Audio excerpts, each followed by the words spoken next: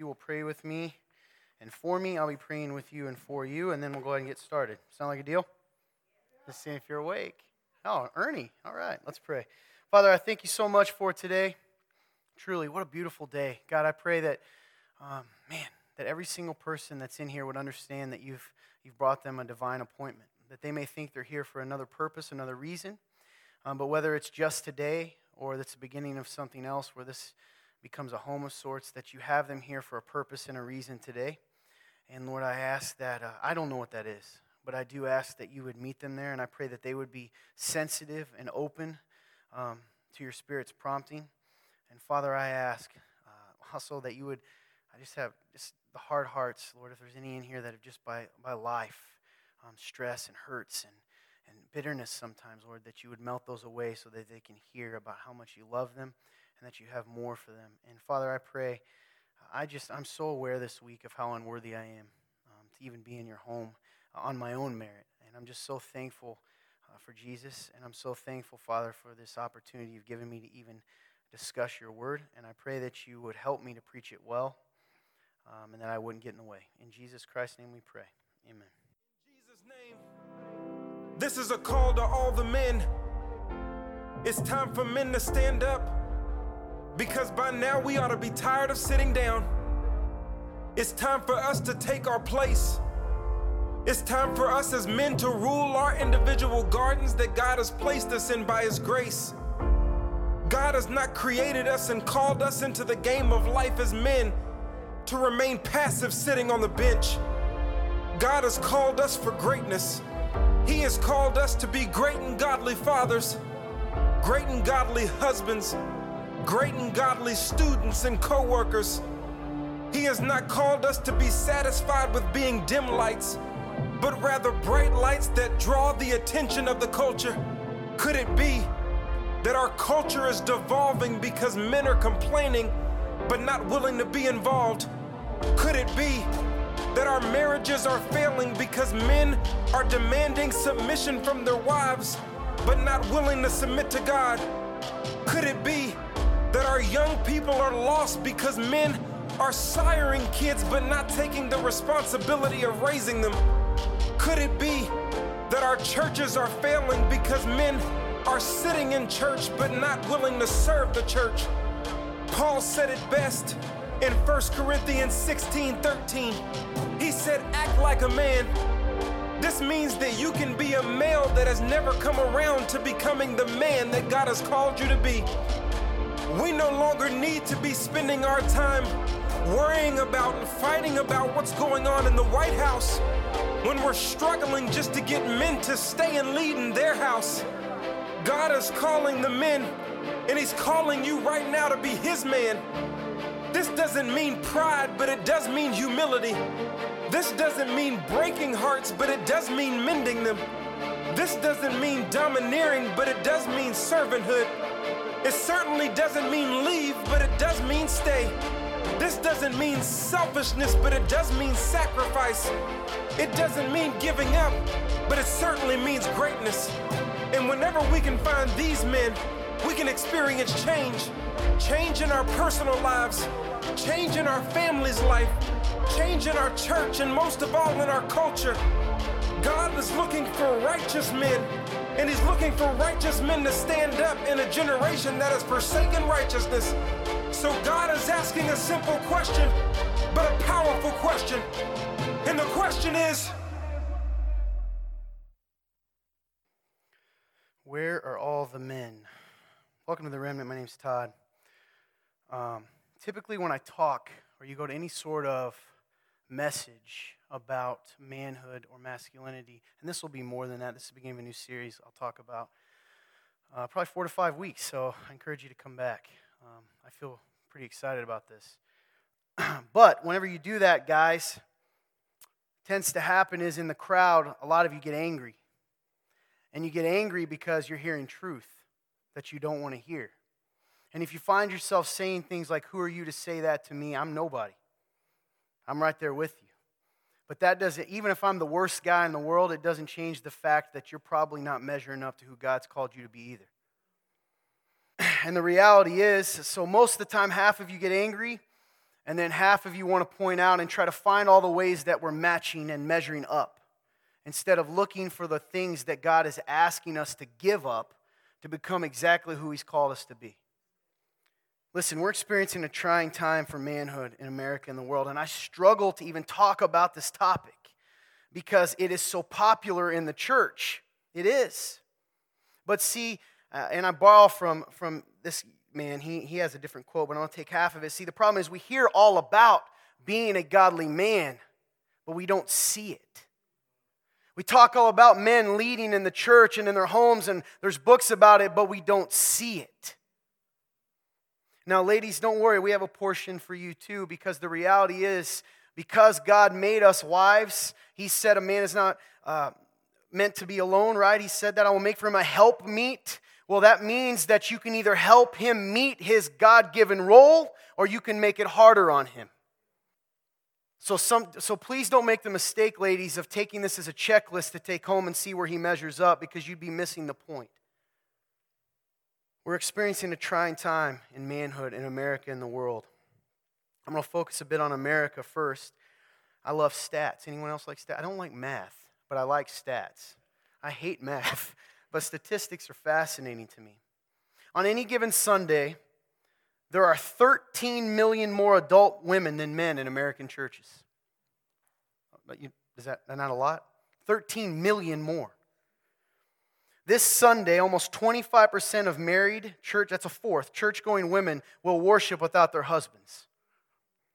More than 90% of American men believe in God, and 5 out of 6 call themselves Christian, but only 2 out of 6 attend church on a given Sunday. The average man accepts the reality of Jesus Christ, but fails to see any value in going to his church. Fewer than 1% of church-going men participate in any sort of ongoing men's ministry program. Do you know why, men? Because you don't want to be called out. We don't like it. As many as 70% of men have actively sought out pornography this year. 70%. As many Christians, and you've heard this statistic, as non-Christians will divorce this year. 33% of the 72 million children, this makes me cry. 33% of the 72 million children in America will go to bed without their biological father in the home, or having them with them. And that was an older one. I have a newer stat at the bottom of this. In fact, I'll just jump to it now. 70%, that's assuming that their father's around. Like, right? You know how stats are. 70% of African American homes and 40% and rising of Anglo homes, that's how they say it, have no fathers. Fatherless children are 5 times as likely to live in poverty, repeated grade, and have emotional problems. 26% of absentee fathers live in a different state than their children. And 92.9% of prison inmates are men. Listen to that. 93% of everybody in prison are men. And we accept that until you actually think of how staggering that is. That out of 100 people of all gender in a prison, 93 of them are men. What's the issue? And this isn't just a non-Christian issue, which is why I brought up the stats about church. This is a man issue. Because regardless if anyone in this room or the world believes in a creator or in God, God created men. He created them. In fact, the church is created. See, we tend to think, well, the world is doing that, and they are, and we'll get to that. The world has caused a problem with manhood in America, with boys, because boys become men. And the way that we treat boys and the way women, the way you show these boys your interactions with your husbands has an effect on them, with their fathers. But the truth is, the church has just as much created an issue with this. Because while the world has created a caricature of what a man is, the church has also created and idolized a version of manhood that is oftentimes not consistent nor reflective of the biblical definition of manhood. When niceness trumps leadership, there's a problem. When it's idolized more for a man to be gentle and nice than to lead. When strength is always equated with violence. If a man is strong, then he is violent. He is toxic. When we try to paint masculinity with femininity, we end up with something different. So both the world and sometimes the church's issue with manhood revolve around one simple fact. I believe this fully. We have given up our God-given birthright. The kingdoms don't have any kings. The throne room in these individual kingdoms of your family and your jobs and all of it sits empty. Some of you don't care because you've chosen a life of simplicity, but it doesn't matter if you don't care, because when a man gives up his God-given birthright, it affects everyone in the kingdom. Over the next several weeks, we're going to talk, men, specifically the first few, about how to live a life that's fulfilling. Because when we give up that birthright, you're going to look for something else to give you purpose. Drugs and sex and identities that don't ever last. Because you have to have a role, right? Listen to me. You have to have a role. Everyone in this room, men, you choose a role. Just most of us don't choose to be a king. Todd, I thought Jesus was king. We'll get to that. Relax. He is. In fact, he's got a different name. He's called the King of Kings and the Lord of Lords. We need to talk about how to live a life that's fulfilling and how to be the men, husbands, fathers, friends, and leaders God has intended you and me to be. Well, I don't feel that way. It doesn't matter what you feel. That's your role. And when you don't step into it, either the throne sits empty or someone else sits on it. Single men, we're going to also encourage you to look for a queen, not just a warm body. I'm going to say that again. We're going to encourage you to look for a queen and not just a warm body. What is a queen? We'll talk about that, because she's made for more too. Women, you're made for more. Married men, how do you call out the queen in your wife? Because if you're making her sit on the throne or letting her, then she doesn't get to be a queen because she has to play king. Single women, how do you find the man that's more than a pretender? That's more than handsome and charming, right? That has substance to him. Married women, how do you help your man be the man he should be? And how do you become the woman your heart desires and God desires? Because you can come into this, each person, and you can get angry at me, at the Bible, at God, or you can get angry at your own sin and your own idolatry, for lack of a better word. The things that you've chosen to feel safe and needed and used, but you don't understand. I love that video because it said you were made for greatness. That's true.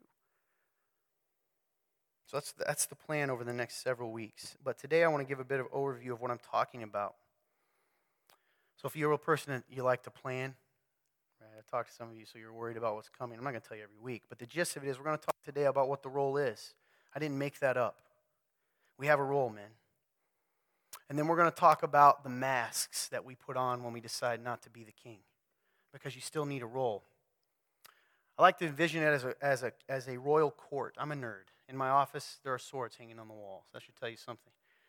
When you look at a royal court, if you want to look this up, there's different positions. There are people that desired to be in court. Did you know that? Right? They want to be close to the king. And so there are these different roles within the court, right? You have your man-at-arms, and you have the butler, and you have the jester, right? And you have all these things. See, sometimes we'd rather choose a role in court that's easier than it is to carry the weight of the crown, to rule in the name of the real king. We're going to talk about those. So I want to start with Genesis 1:26. As the main focus. 27 will be on here too, but Genesis 1, chapter 1, verse 26. This is in the beginning. God created everything, right? He created everything. It'll be up here for you. My version, I'm reading from the HCSB. What is that? It's like the ESV. If you aren't interested in any of those letters, then it doesn't matter. If you are, then you understand what that meant. Then God said, "Let us make man in our image, according to our likeness." They will rule the fish of the sea, the birds of the sky, the livestock, all the earth, and the creatures that crawl on the earth.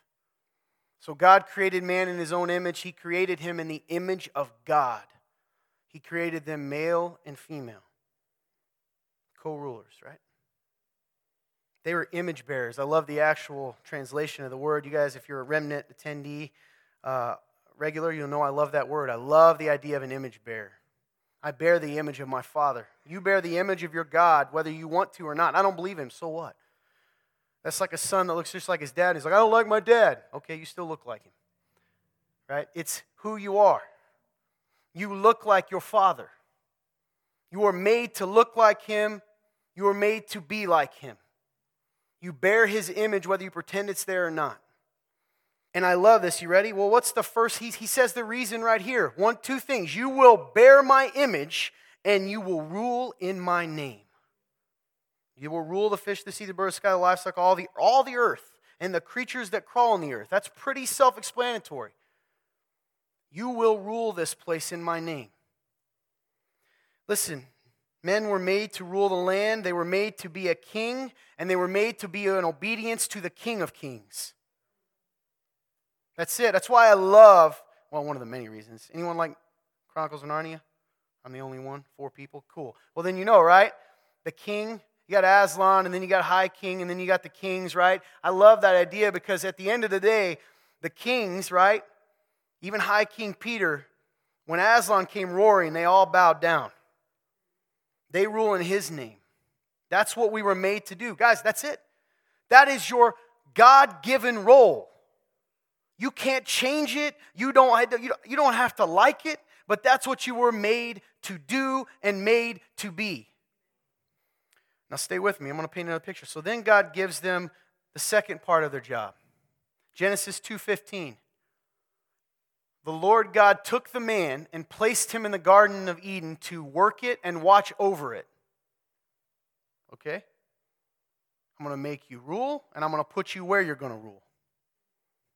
He was made, you and I are made to, this is in quotes here, I can't do air quotes, tend the garden. What's the garden? The garden is what God has given you. If you have a wife and you have a family, that's your garden. You are to tend it and take care of it and take care of her and provide for her and provide for your children. Her role is not to provide for you. Her role is not to tend you. Take care of the garden, take care of the kingdom and provide and tend his garden. Because I love this, because God could have said, rule in my name, right? Just rule in my name. Well, there's tyrants. Hitler ruled something. Then he says, tend, right? Place it in the garden to work it and watch over it. You're going to have to take care of it. Working it means take care of it. It doesn't mean sitting there and eating bonbons and Cheetos and letting everything grow crazy. It means you got to do work to make sure the garden is what it's supposed to be.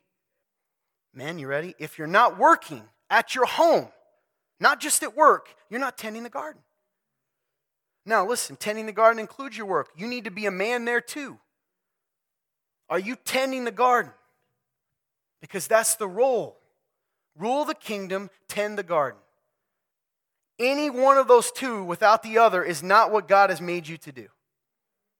Well, Todd, I found a loophole in your teaching, because I noticed in the first verse it said it made man and woman in your image. That implication to me is that they are co-equal rulers. That's true. They do rule.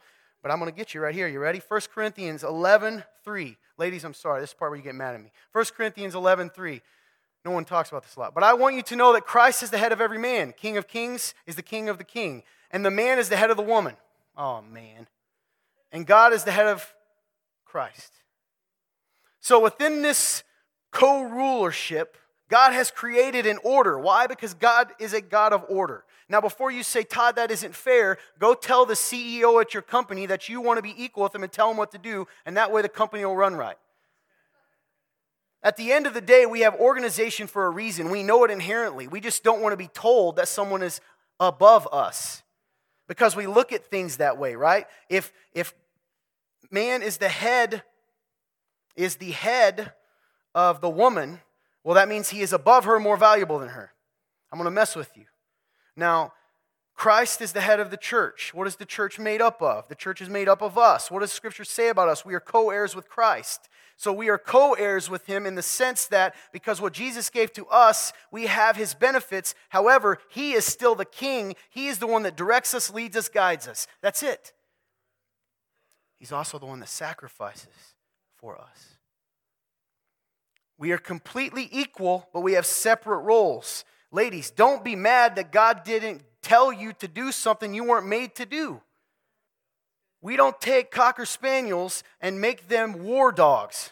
And one of you is going to go look this up and tell me there's a Cocker Spaniel. Well, fine, Chihuahua, whatever you want, right? If you want a nice, mean guard dog to defend your valuables, we're not taking a Chihuahua, one of those little fluffy, one of those little panda dogs, right? I don't know what they're called, Shih Tzu, whatever. And we don't put them out there, right? We don't put a spiked collar on them and tell them to go do a role they're not meant to do. That isn't who you're meant to be, and that's okay. You have been lied to, women, and I'll get to that later. You have been lied to. You have been told that your natural desires are wrong, that your desires to be cared for, taken care of, treasured makes you weak. It's all part of the world system to destroy the order with which God made things. Because if he can make you believe that being beautiful is weak or being tender is bad, then the enemy has already started, right? He's tearing the foundation of our families. And before you say, is it working? Did you hear the stats? So how does this play out today? Men, if Christ is the head of every man, the man is the head of the woman, and God is the head of Christ, you are to lead, you are to carry weight. I call it the remnants definition of leadership. If you end up going through our leadership class, you'll know. But really, I'm just saying that so I don't offend people. I think it's real leadership. Real leadership involves carrying weight. If you carry no weight, you're not leading. You're not. See, everybody likes the way the crown looks on their head, but they don't want the crown when it comes to making hard decisions, right? Some of you don't want to make the decision between Taco Bell and McDonald's when your wife asks. How hard is it? Just pick one. Not you, ladies. I get it. You've already had to make 100 decisions. Can't you just pick a place? Right? Lead. Carry weight. Where? Home and in the church. Do you hear the stats? I want to bring up another verse he referenced in all of this because I think it's important as we kind of start this series. 1 Corinthians 16:13. Be watchful, stand firm in the faith, act like men, be strong. You want to know something neat and actually really creepy? Any NIV people in here? Yeah. Your version doesn't say act like a man. It says be courageous. Ooh.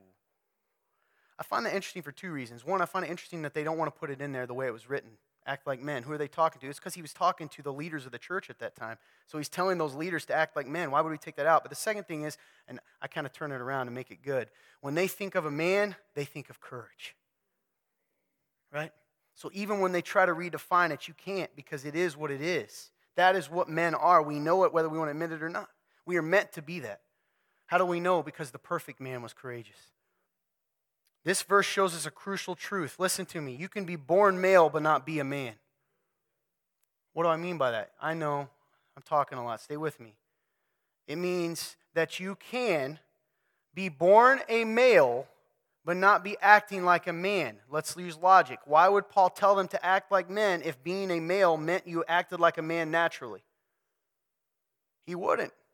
He's telling them because it's easy. Even back then, the men would forget. Or that pretty girl beside you. Right? No offense, ladies, but you can't tell if you're a beautiful Cocker Spaniel, a Doberman, how to be a Doberman. Sorry. There's a quote, rap. I like rap music, right? Christian rap has caught up with secular and past it, in my opinion, for the first time in a long time in the last, probably 10 years, you think? 5-10 years? It's incredible. It's really impressive. As a side note for some of you, like, rap. It's an incredible thing to be able to use spoken poetry and rhyme words to a beat without cursing. That takes talent. Anyway, one of my favorite lines from a song called Man Up says, being a man got nothing to do with age. You can be a boy to the day you lay in your grave. So we know our purpose. We're going to go into this more in the weeks ahead. There's the hook. How do we do that? Well, come see. But today I want to talk about the fact that I want to talk about the roles that you and I have taken. You see, when we took the crown off and put it on the ground and left that throne empty, we decided to put other masks on because we knew that we needed something.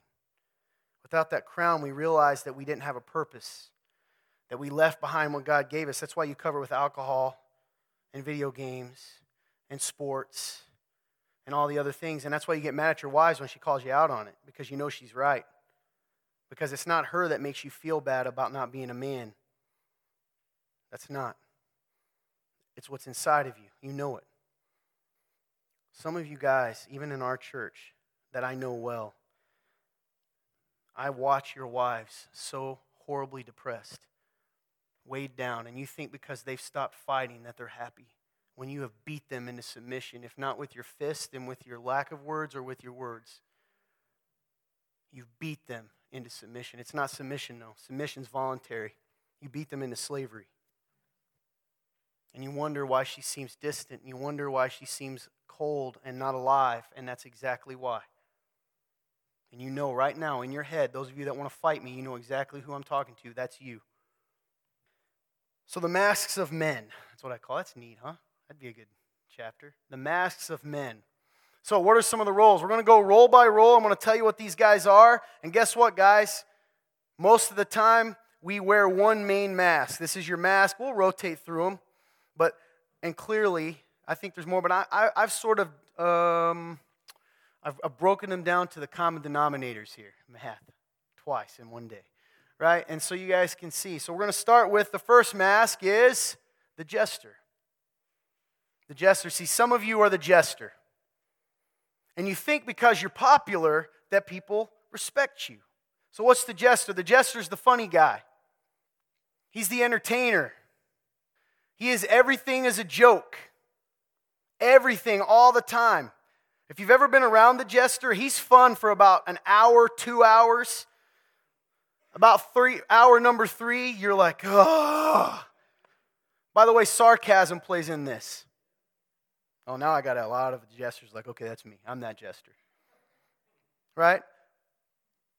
Everything's a joke. Can't be serious unless it's part of the act. See, the thing I like, I'm a nerd. I told you medieval jesters weren't just funny people. They were musicians, and they told jokes, and they danced around, and they told stories, and all of those kinds of things. And you know what? They would be serious when it's part of the act. He takes his identity from entertaining people. Is that you? If you're not entertaining, if people aren't laughing, then you're angry. If people aren't laughing, then you're doing something wrong. If people aren't laughing, if people aren't hanging on every word you say, you're upset. These guys are not reliable, and in fact, they're kind of funny because they can slip through without us ever putting weight on them because they're like, oh, that's the funny guy. We don't give him anything serious. And he's like, whew. Right? Now, I want to say this. Each of these masks, and we'll get to this in a second. There's a time and a place to be funny and to laugh. God gave us these things, so it's not wrong. It's when you make it your whole identity. Anybody know a jester? Raise your hand. 5 people. Yeah, you know them. They are fun, ladies. When you find you a jester, they're so fun. They are so fun. Oh, until you need something actually done. Until you need something. Until you need someone to come through, until you need someone to fight, until you need someone to carry weight, until you need someone to make a decision, then the jester's not so fun, and then you complain. Well, don't choose a jester. The jester's self-worth is tied to how much notice he gets from the crowd. How do you notice if a jester's good at his job? Who watches? How many people come to the crowd? I went to a Renaissance fair last year, and I saw an actual guy that was a jester, and he wanted us to give him money, which he doesn't tell you till the end, because then you feel bad, because he did like a 15-minute skit in front of you. Anyway, the point is, that made me really realize, like, you could tell who the ones that were good at it were, right? But like the guy who came, those of you who went with me, he was pretty good, because he made us stay there forever. There were others that weren't. It's always about him and what he brings. If you're the jester, it's always about you. This can be the musician too. I'm an artist. I'm working on my new song. I don't have time to work a job. I got too much. I'm working on my new song, my love song. Let me play it for you. Right? Ladies, you're a sucker for that too. He plays one chord. Rhymes the word love and dove, and you're like, oh. Love is like a dove. Yeah, see, I just did it. It can be the musician. It can be the artist. Art and music are beautiful things, but it's not your role. It can be what you do, but it's not your role. It's always, you can always notice him because it's about, he gets upset when he doesn't get attention. He knows he's doing well if he gets applause. And it's always about him and when he brings his gift. He always talks about it. I'm different, man. Right. I'm different, man. I was smoking. I'm sorry. Anyway. I wish sometimes I could tape some of your faces because you're like, oh. Yeah. Yeah. The jester. Are you the jester? God may have given you a gift to entertain. Those are beautiful things, but you were still made to be a king. Number 2, the mercenary. You know what a mercenary is? Anyone want to admit they don't know what it is? Cool, I don't blame you. Oh, Austin, nice. Why'd I call you out? That's why no one raises their hand. Anyway, the mercenary. A mercenary is a soldier for hire. He's out for himself, right? You pay me, I'll do a job. The mercenary's the tough guy. He's the domineering, scary, threatening guy. He's the guy that when you're around, it feels like you're walking on eggshells. You know him when you've met him. He's very expressive, and he makes himself big, and he says, hey, and he likes to point out and remind you how many times he's beat people up, right? And beat people up doesn't necessarily mean physical. He tells you all the times, man, you should have seen me at work. I was like a shark, right? They're also the know-it-alls. They don't need anyone. They know it all. They don't need anything from you. They don't need anything from you. Just pay them their money. Give them what you owe them. You want something for them? Ask them. They have it all. They will succeed no matter who they have to step on. The truth is, mercenaries do real well in life. They become your CEOs. They become your COOs. They become your letter people, right? Your GEOB, whatever. I don't. It doesn't matter. Whatever you are, your VP of IT technology. Sorry, I know that's you, Tim, but you're not that. You're not that. Anyway, that's just what came to mind. Right? They do well because they do succeed. He's a warrior. These guys will come through. They will get the job done. They're kind of the opposite of the jester. They'll get the job done, but he only fights for himself and what's best for him at the end of the day. And when something's no longer beneficial to him, then he's done. Well, honey, can we spend time together? I can't believe you asked me to do that. Don't you know how hard I work? Honey, maybe we shouldn't spend that money. Don't you tell me where we spend our money. Is that you guys? Some of you tough guys in here? What I've learned about tough guys, mercenaries, and I've talked to some of you about this, my guys in here know it. When you got to talk about how many fights you've been in, I don't believe you've been in a lot of fights. I'm just being real because I've been with those guys. Those guys don't have to talk about it, okay? They don't. You get blustery. Your wives are scared all the time. If I see a wife that's timid and scared all the time, I automatically know you're a mercenary. Well, how can I tell that? Don't tell me you can't tell. Look around. Does she ever smile unless you give her permission? You don't have to physically abuse someone to beat somebody down. They're very fearful people a lot of times. Number 3, I got to move. I'm running out of time. We got an actual important guest here today to talk. For real. The gentleman. See that? I don't know why he's laughing. The gentleman, right? Emphasis on gentle. He's the gentleman. Hi. That's how he says it, right? He's the nice guy. You ever met a nice guy? The nice guys can get stuff done. The nice guys sort of blend in the crowd. And the nice guys are what get idolized in the church. The nice guys always pleases everyone. The nice guy is gentle, kind. He never rocks the boat. By the way, gentle and kind, I put him in parentheses for a reason. Because he gives to get. See, they're just as angry as other people. I'll be nice and gentle to you, and my wife will naturally be nice and gentle to me, and then they wonder why that doesn't happen. By the way, nice and gentle, they have meant to say, I give whatever they want whenever they want it. That's not love. If I give to my wife or my significant other whatever she wants and please her all the time and never rock the boat, only because I don't want to deal with her, I don't want to rock the boat, or I want her to make out with me later, whatever you want to call it, then am I actually doing it because I love her? It's selfish. You can love selfishly. He gives to get. He often looks like the perfect husband. Guys, these are the guys that drive me nuts. No offense, some of you. Okay, I'm not even married yet, but you automatically, and I know you. You are the one that we have to hear about when we go home. Well, Fred always does what his wife wants. I know Fred does, but here's the thing. But his wife, when she goes home, she is tired, stressed, and passionless because she has to carry all the weight. I don't know, honey, what do you want to do? Honey, we need to pay this bill. Which one do you think we should pay? Whatever you want, dear.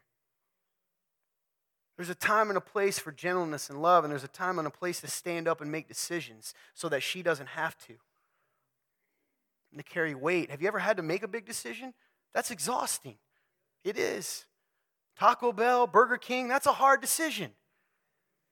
Right? That's a good practice, by the way. Listen, I get it, guys. Sometimes you give her the choice because you know, like, hey, if I ask, because you really don't care.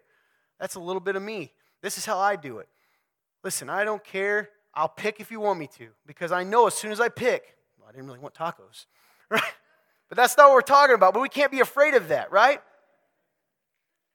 I call this guy the puppet king. He looks the part, but he's just a mouthpiece for the queen. Next, last but not least, ladies, you like this one. You don't like when he's called this, the playboy. That's Mr. Smooth. That's the womanizer. He looks good, smells good, and speaks well. That's a lot of wells and goods, right? That's nice. That's a good package. I'm serious. He knows what to say. And see, the playboy can be all the things for about 30 seconds. Oh, here's my song, Love and Dove, right? Sure, babe, I'll take care of that for you. I'll go fight, right? For 30 seconds till he gets the heat. And then once he gets what he really wants, it's adios. He leaves behind a trail of women. He gets his identity from the attention and adoration of women. He gets his identity from how many women he can get or how much he can control you, own you, use you, abuse you. They are sexual and charming. I meant that. If you met them, that's what they are. They're sexual. They're all about sex. They're the guys that, date number one, they're already trying to slide over real close, get in there, start kissing, all that stuff, right? What's up, girl? Now, funny thing about this, ladies, is the reason the playboy exists is because you like it. Because you keep thinking that he is the games that he plays. But he's not. And then you're confused. See, that's what you say when you're like, why am I always attracted to the bad boys? Right? Finally, there is, instead of a mask, we can wear the crown, and that's the king. The king follows and imitates the King of Kings. The king can laugh like the jester. He can fight like the mercenary. He can really lead, unlike the puppet king. And he absolutely is sexual and charming and pursues one woman. You pursue her like the playboy pursues all the others. And let me tell you what a king does. He tends his garden and rules his kingdom. If you don't do that, you're not being a king, period. The king can use every single one of those masks as a tool in his toolbox. But that's not who he is. He doesn't have to be the center of attention, but he can be when he needs, right? He can make everyone, he can laugh and have fun. He can fight when it's necessary, but he fights for other people, not just for himself. He leads, which means he carries weight. He doesn't just put a crown on and say that's enough. He carries the weight of the crown. And as I said, also men, I hear this all the time. A little bonus. We'll talk about it later. Man, you're in the adult room here, so I'm talking adult. Man, my wife does not give me sex enough. My first question now is like, are you just a guy that expects her to just show up? I'm serious. Because some of you do. That's not how it works. That's not what you should be doing. You should be pursuing her. You should be wooing her because you did at the beginning. Listen, she's going to come play some music today, and I want you to think about a few things. And I want you to come back next week and the week after and bring your friends, okay? I want you to listen, and I want you to take this serious, and I want men, quit talking the talk. Every single one of you, even now, are sitting there going, yeah, that's me. No, you're not. You're not getting it. We are pathetic. We look pathetic half the time because you won't look in the mirror and own this. Here's the thing. If you're in Christ, even if you've put the crown on the throne, even if you let your wife sit there, even if you've forgotten what your purpose is, even if you've been wearing a mask for a long time, at any point, you can put that down and you can sit back and start fulfilling the God-given role that He's given you. Anytime. But in order to do that, you got to be man enough to admit you're wearing a mask. If you spend all your time, it's like a clown looking in the mirror saying, I ain't wearing any makeup. Everybody sees it except you. And you can will everybody else around you not to, but it doesn't change the fact that they do. You have got to get back to giving, serving, and living out of the God-given role He's given you. Well, how do I know what that looks like? You only know that through a relationship with the King of Kings. You can only learn how to be a king from the King. Are you acting like a king? Listen to me. Are you ruling your kingdom? You're 16, 15, 14, you're in the room. You can practice now. Look to a man to lead you. Look to a king to learn how to be a king. Start practicing now, because I promise you this, in your schools, it's very rare.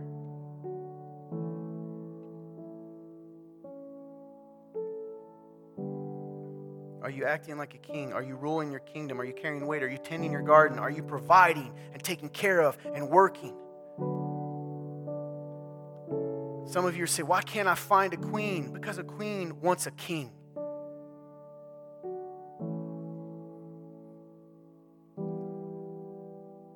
And the truth is, that's what you were made to find. The reason you run from woman to woman to woman is because you're haunted by Eve. You're haunted by the woman that is what she is supposed to be.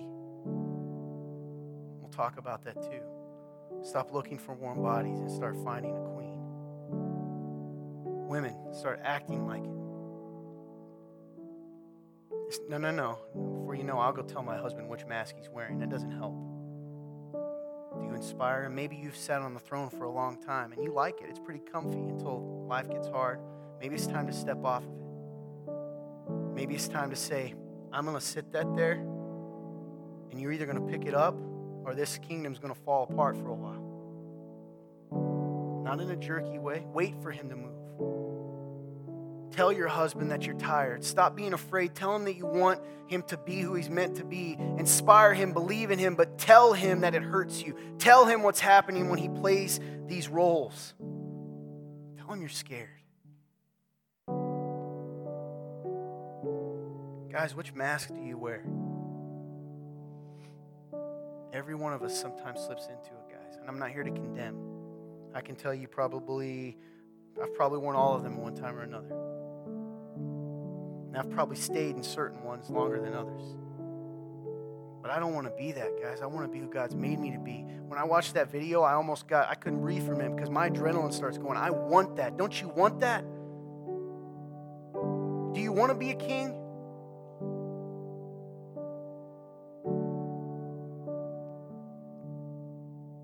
Are you a man in here that demands submission, but like he said, doesn't submit to God? Some of you manipulated women. Some of you I'm so angry with because you got a woman to marry you under the pretense that you are a Christian man and you don't act like it, and you know that she wants to be a Christian woman, so she'll continue to do the right thing, which enables you to do the wrong thing, and she'll never divorce you, right?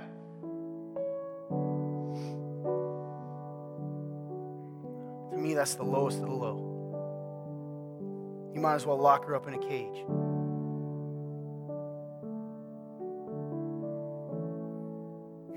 You're meant for more, guys. But you got to be willing to admit where we're falling short. We got to create a culture that points boys to being kings. We got to create a culture where the women don't have to, because sometimes they sit on the throne because they have children and they have to provide, and somebody's got to take care of business, and you're not doing it, and you're doing it on the pretense of loving her. Right? You're letting her do that because you think that's loving her. Hey, you don't have to try to be a king. You have to stop trying to be all these other things. Be who you're meant to be. Ladies, Let's create a culture in which kings are looked at and rewarded and admired. A culture where in the church, we, instead of being intimidated by men, instead of feeling safe because we're in control, we let men step up and be what they're supposed to be, what you talk about in your women's group that you say you want, but your lives don't reflect it. When will you start actually inspiring your man instead of tearing him down? When? He's flawed and he knows it. Which mask do you wear, guys? And today at this altar, this is altar time. Are you willing to lay it down? I hope I see 100 men today. There ain't even that many in here, but I hope I see however many are in here. The ones of you in here, there will be. Because God moves when a man humbles himself. Stop hiding. Stop settling for this half-life. For safety when you know you're meant for more. That's why you drink and you smoke and you cover all these things, because at the end of the day, you can't run from it. Your Father made you that way. You're meant to be it. I know it's scary. I know it is. That's why he tells us, I will not forsake you. I will not leave you. You are a son of the Most High King. You are a prince. You are a co-heir with Christ. You are a high priest. You are a lion. Don't matter if you dress up like a poodle. You are what you are. Let's start living it. If you're in this room today and you've been wearing one of the masks and you're a believer, then it's okay. Repentance means letting go of it and turning back to God. Ladies, if you're in this room and you know that your man has tried but you have destroyed it, repentance means, Lord, I'm done. I want my man to be the man he's supposed to be. I want to help him be a king. God, forgive me. You're already forgiven, but in that admission, right, if you're in Christ, in that submission, that's when he moves again. He can help you. When you let go of your desire to control it all, then God moves. I don't know, guys. This is the beginning of something. You want to change your families, you want to change your town, you want to change your city, you want to change your culture, you want to change your world. I promise you it can happen when we start being who we're meant to be. If you're in this room today and you say, listen, I've been running around, this is the only mask I know. What does it even mean to be an image bearer of God? Who's Jesus? What's this about? I thought that's the guy that just tells me I'm not good enough. That's part of it. Here's the gospel and the good news. God created everything, I just told you. And he made us to rule in his name. He said, you can do anything you want here. Just let me be the one to tell you what right and wrong is. That's what the tree was about. I will tell you what good and evil is. You don't go there. And we decided, no, I'll be the one to determine what good and evil is. I'll be God. And when that happens, there was a separation between us. Sin entered the world. Sin is both a disease. It's inside of us. Couldn't fix it if we tried. And it's the symptoms that come out of that. Selfishness and greed and hate and all those bad things you do that cause you shame.